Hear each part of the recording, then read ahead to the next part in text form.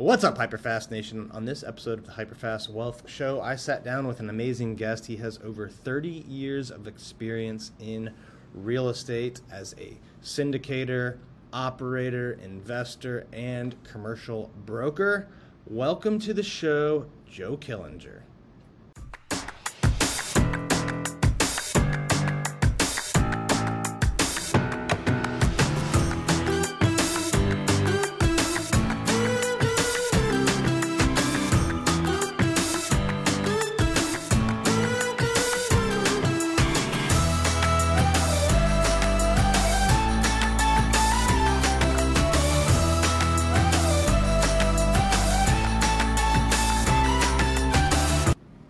Welcome to the show today, Joe. How are you doing? Not too bad. How you doing, Dan? I'm doing great. Excited to talk about real estate with you today. Give our listeners a little bit of your background before we dive into the topics and lessons that we're going to talk about today. I've been a real estate entrepreneur for a lot of years, for about 30 years now. And so I've had startups from a tech company that we launched out of Dallas, Texas, to a property management company we sold just before the pandemic started, got out of that just in time. And then we have a commercial brokerage company here in Los Angeles called Commercial Brokers International that we launched about 16 years ago. Then after, during the pandemic, we lost a good number of agents, so we're doing a little bit of a rebuild right now. And then we also have my website, joekillinger.co, that we do that's geared for mentoring people that want to become real estate investors or real estate agents. Awesome. So you've done a lot of stuff: investing, agent, training. What's your favorite part of real estate and why? Right now, I really, and Dan, this comes from when I started. This was in the 90s, or late 80s, early 90s, and when I started, there was no internet, so you didn't really have access to information like you do now, but the opportunity for a mentor was it was difficult. And so I always thought back then, man, because I made a lot of mistakes when I started off, because that was the only way you really got out there and really knew how to do it. I always thought when I get going, I'm always going to create an opportunity that I can give back to the community that's been good to me. So the mentoring is something I love. I love seeing an investor that goes out and starts creating success after working with them for a while, or a real estate agent. I'm mostly focused on commercial real estate agents because that's what we do. But they come in and you see them start from nothing and then grow their business. And it's fun to see that growth. What do you think right now, today? We're recording this second week in February. We just saw inflation 7.2% or something for January, highest in 40 years.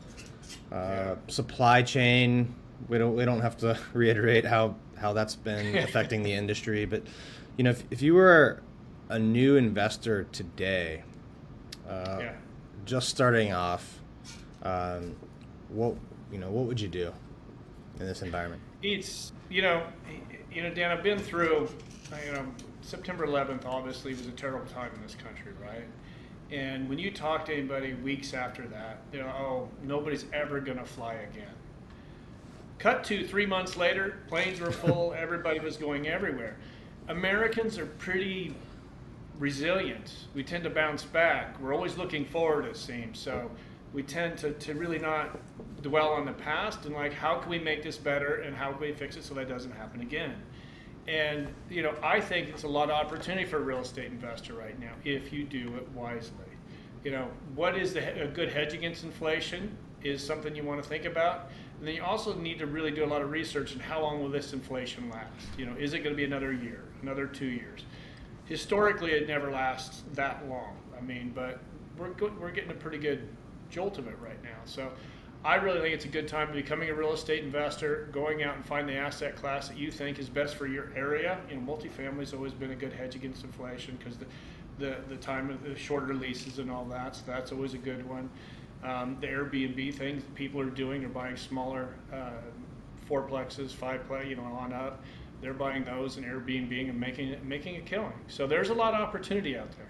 Yeah, I like both of the ones you mentioned there, Airbnb and multifamily. What's your sweet spot on multifamily? Like what areas do you like? What deal sizes, number of units? We like to see some of the bigger, not institutional size, but I want to see, well, it depends on where you're at. Now, we've sold out everything in California and Texas. We're completely out of multifamily right now.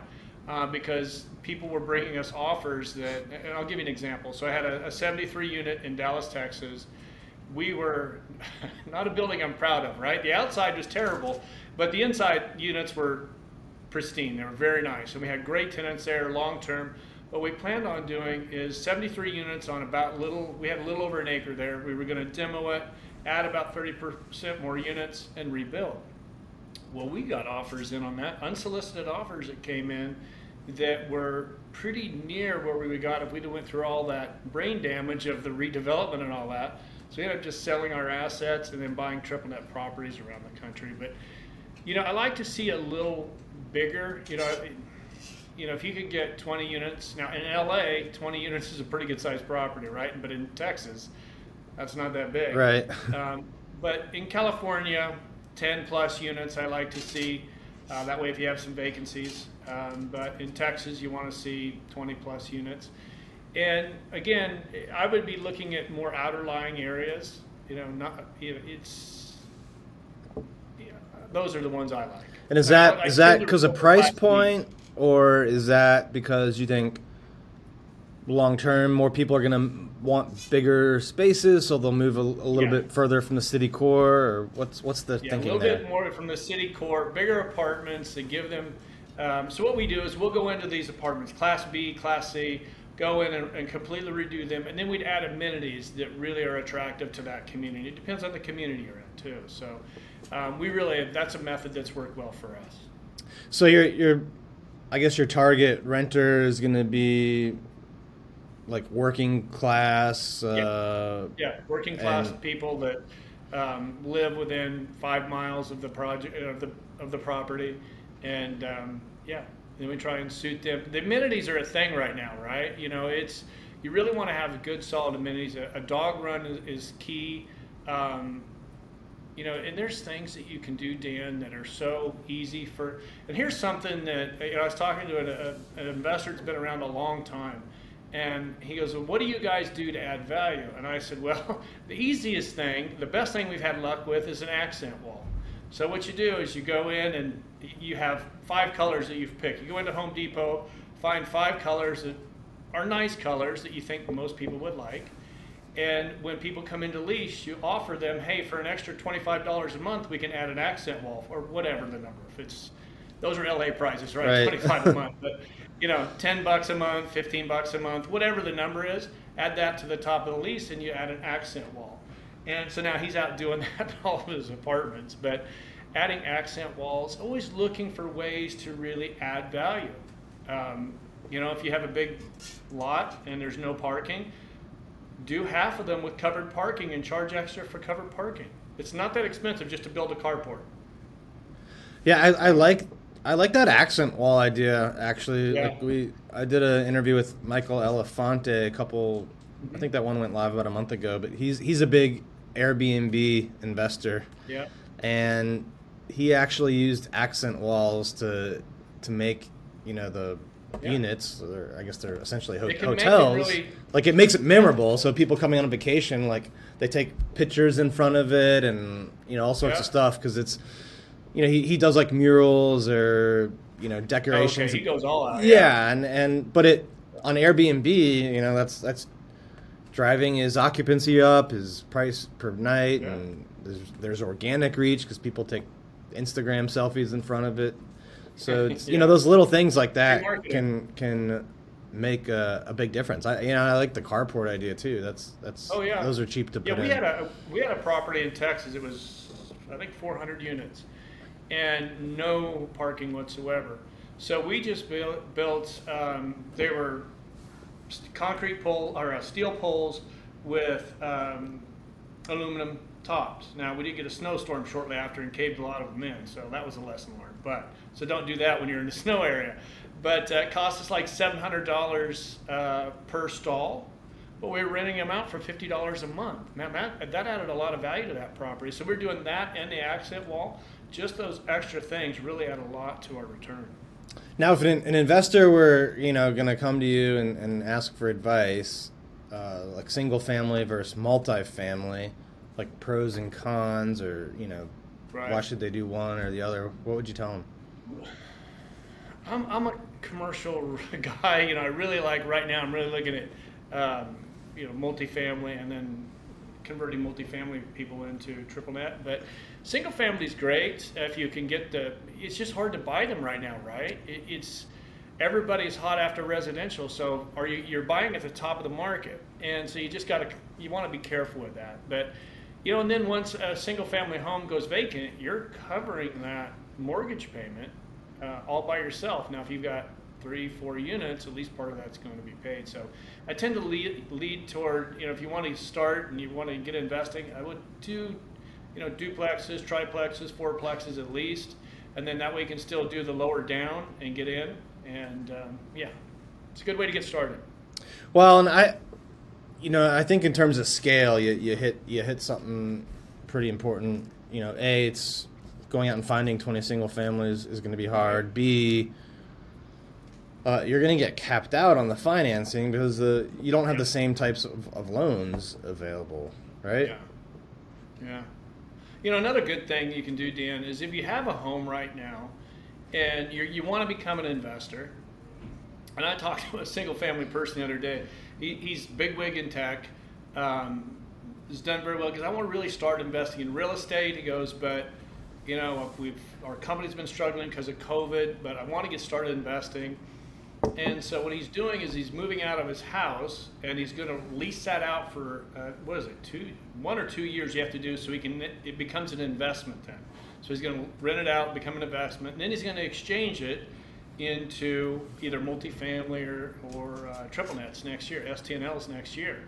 So that's another way to get started, is to move out of your house, go rent a place for a year or two. You have to check with a 1031 exchange. And maybe Dan, I'm not sure how long it is, that you have to season it before it becomes an investment. You have to leave it leased out before it becomes an investment, and then you can invest into other asset classes. So you've hit on or mentioned triple net a couple times. Yep. Are you favoring that now over multifamily? I like it now just I think it's a stage of my life, right? I was a little higher risk before, and so we sold our multifamily properties, and we've been buying STNLs, Chase Banks we've bought. Some of them are in prime areas, but they were going dark, but there's 8-10 years left on the leases, so they're still paying. And then we're out actively looking for other tenants to go in there.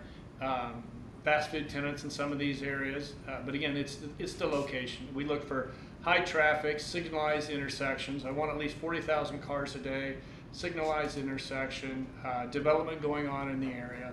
We look for all of that, and that's just a phase we're in right now. And it's harder to get into because you're going to do a commercial loan. You're going to be 35 plus down. So and these things are selling for a couple million that we're looking at. And you mentioned, just so everyone can make sure we're on the same page, you mentioned that going dark.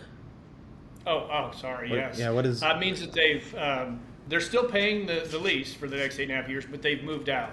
So Chase Bank, the one property, Chase Bank, they built right down the street, brand new. Ours, they've been in for 16 years already, or 15 years already. And they'd renewed at one point.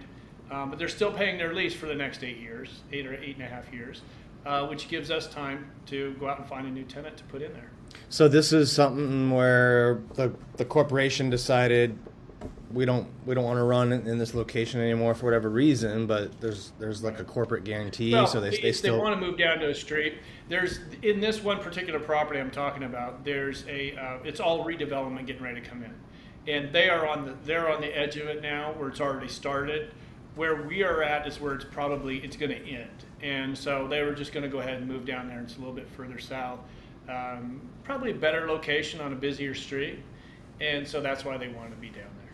And then you've got a lot of time now, right, to go find the next tenant. And I guess if someone was ready now, they would just take over the existing, or Yeah, we'll probably go in for a buyout on the lease. We'll go to Chase, go, hey, you've got 8 years left. Let's negotiate. Uh, whatever the number is, and then we'll take it to the new tenant, potential tenant. Say, here, take this money, rebuild your property, and let's get you going again. It'll take about a year and a half to get it done, and then we got a brand new property and a great location. And triple net, right? So you get someone in there for triple net. Yeah. You don't have to worry about taxes, No, insurance, you just let maintenance. the check just shows up in the account, and it's nice. No property management. It's a great way to build a base, but getting started is a little harder. That's why I like to see people, start with your smaller properties, build yourself up. Don't take too much risk. I think when I was younger, and I made a big mistake. I bought a 3-story walk-up in what is now Koreatown, and it's a cool, hip area, but not when I was there. And so when we bought it, it was kind of a gang-infested area, and it was my second property I ever bought, and I had a hell of a time keeping those top two units occupied, because who wanted to carry groceries up 3 sets of stairs? They don't do that here in California. And so we had a problem there. So I learned that lesson is don't do that. I mean, the units were huge. They were probably almost 2,000 square feet, beautiful architecture. But that community, I really loved that building. So, but I should have really took a harder look at the numbers and made a mistake there. So did that, were you losing money every month or lost money when you sold, or how did that? It made a little bit of money, but if I'd have kept those 2 units leased all the time, it'd have done very, very well. Now, our first property we bought was a home run. I bought that I think we bought it for $275, and then 6 years later sold it for $1.25, something like that. So that was my first one. I got lucky there, but the second one kind of brought that down. I think there's an important lesson, though, in that second one, even though compared to some of the other stuff you did, it didn't do well. You still made out okay, right? Yeah. It's not like when the stock market crashes, you lose half your value overnight, right? Yeah. Well, that's the thing with real estate, and why I love it is if you can hold on to it, it eventually, in the right markets, not all markets now, it's a good, solid investment. And I really think, I was reading this morning about how Chipotle now is really even restructuring the way they're doing things, and they're going into smaller communities. And people are really getting entrepreneurial with, and I think that's going to create opportunity for newer investors, because those won't take near as much land. It's not going to take as much real estate. I think it'll be cheaper for people to get into. Is there an area in real estate right now that you wouldn't touch, or that maybe scares you a little bit? Obviously, you like multifamily, you like triple net stuff.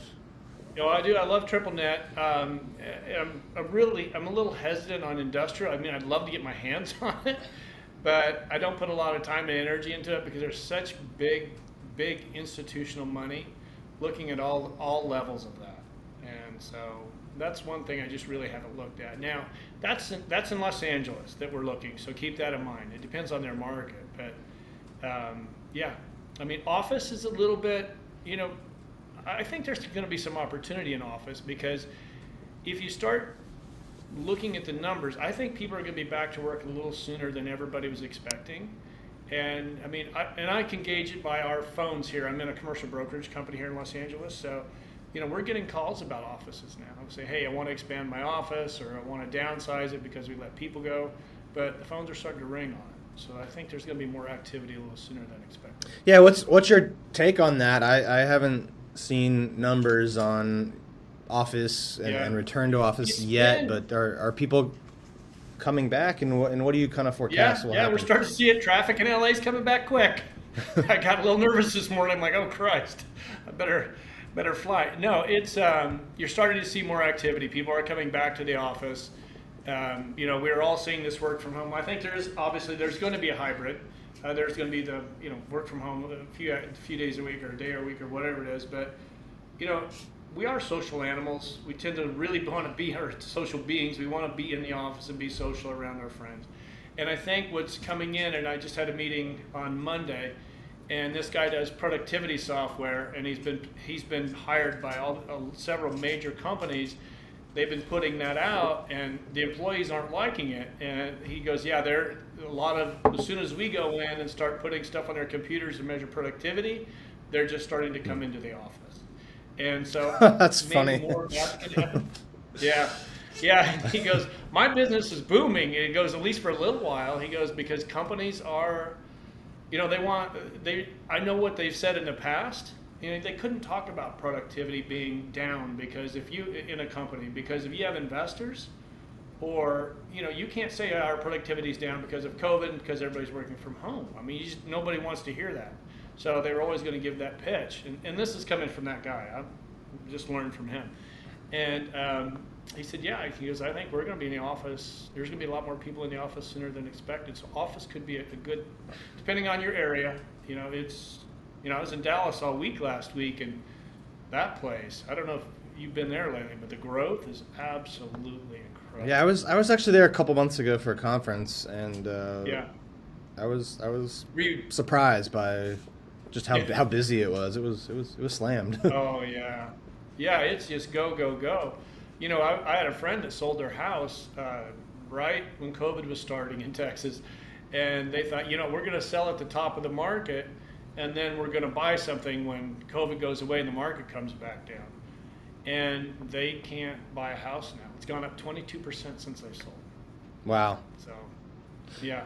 Where, if you had to pull out your crystal ball and make a prediction on all of this, obviously we've got inflation like we haven't seen in 4 decades or so. We've got supply chain issues, so it's harder to build things right now. It takes longer and it's more expensive. Like where do you see the market going? I think commercial real estate is going to stay pretty solid. It really depends on what they're going to do with these interest rates. If we're going to have 3 pops this year, then I don't think we're going to be affected too badly. And a lot of it's been baked in already, right? So I don't think it'll affect us too much, but it depends on really what they do with those interest rates. So somebody that's new, you really want to be reading. You want to be on all these news channels every morning, reading the Wall Street Journal online. You want to be all that, staying on top of it. And that's one thing, Dan, is a new investor. I think a lot of people think I'm going to invest in then passive income, right? You still have to watch that market. You have to treat it like it's a day job. Right. And that's something that we do every day. We look at all the content that's put out. Look at, by the time I get to the office, I've looked at 6 different publications with my morning coffee. What lessons, you've been around for a while now in the real estate game. What lessons? Did you just call me old, Dan? No, just it's you've got the wisdom and experience of seeing multiple market cycles, right? There's right, yeah, I've seen it. Anyone who's been in this 10 years or less has only really known one kind of market. So, right. Being a veteran of multiple market cycles, what kind of lessons from those times when it's not like today would you tell people? I think it's listen. A lot of people, like I was just saying, make sure you're reading constantly. Make sure you're looking at what's going on, and you got to treat real estate as a local investment. A lot of people, they look at Texas, they look at California. No, you need to look. If you're going to be in multifamily in Hollywood, you better know multifamily in Hollywood. That should be first and foremost. And then the other markets as well, what's going on, but you need to really make sure that it's a localized market, and you need to know what's going on within your community. That's the number one thing I've learned is that what's going on in Hollywood, what's going on in Inglewood, what's going on in Culver City, Dallas, Austin, all completely different in different submarkets. So be on top of your market. All right. Well, this has been great, Joe. Before we sign off, I always like to end with a hyper fast round if you're ready for some rapid fire questions and answers. Oh, Jesus, I'm terrible at these. All right, let's try it though. All right, what's your biggest piece of advice to a new investor? Patience. It's like that second property that I talked about earlier. I should have been patient. I just fell in love with the property, and I should have fallen in love with need to fall in love with the numbers and then the property. All right. If you had to start over and all you could take was your knowledge, you couldn't take your reputation or your money or connections, you could just take the knowledge and lessons you've learned for doing this, what would your first move be? As a new investor, Yeah. I would take a few $100s and put it into a real estate investment trust that I felt was secure, so I could start getting the information that they send to you and really start studying that. How is that investment made? What are they looking for? Looking at everything that they're looking for. And then once I've done that for a little while and I feel comfortable, then I'd make my first foray into maybe a small retail product or a 2 to 4 unit, and then start doing that, self-manage it. Then just start building my portfolio. If I build it up until where I had enough multifamily, and I would start mixing some triple net properties into it, some STNLs, so I can have a little bit more secure, take the risk profile from going up to more stabilizing it, and then just keep building my portfolio from there. What REITs do you like for the purpose of investing to get that information? Right now, apartment REIT, I don't have any specific that I look at, but I would really be focused on industrial and or multifamily. Multifamily probably first. All right. What's the biggest challenge you've ever had in real estate, and what did you learn from it? Ooh. I would say patience has been my biggest problem. I'm an A-type personality. It's a Leo, right? So I wanted it yesterday, but I have to. It's cost me a couple times. I probably pushed a little too hard on a couple deals, and so I should have been more patient. I should have known when to gauge what was being said, and I was just close. What I should have been, let's see how I can massage this and make this a better deal for everybody. All right, last question. Where do you see yourself 10 years from now?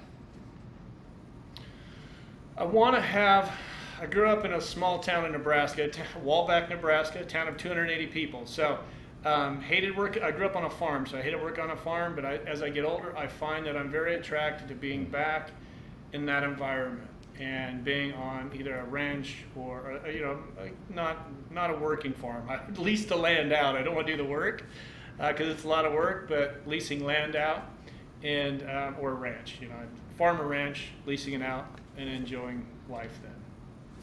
All right, Joe, thank you so much for being on the show. Before we sign off, if the listeners or viewers out there want to connect with you or learn more about your education and mentor programs, what are the best ways they should do that? I've got a YouTube channel geared strictly for real estate investing. If you want to become a real estate investor or a real estate agent, you just go under Joe Killinger on YouTube, or you can go on to joekillinger.co. joekillinger.co, we have a website with all of that on there as well. All right. Well, thank you so much for being on the show today, Joe, and all of the Thank you, Dan. amazing insights you're able to give our listeners and viewers. And to all of our listeners and viewers, thanks a lot for tuning in. Please leave us some feedback and share this with people that you think could benefit from seeing and listening as well. We'll see you next time.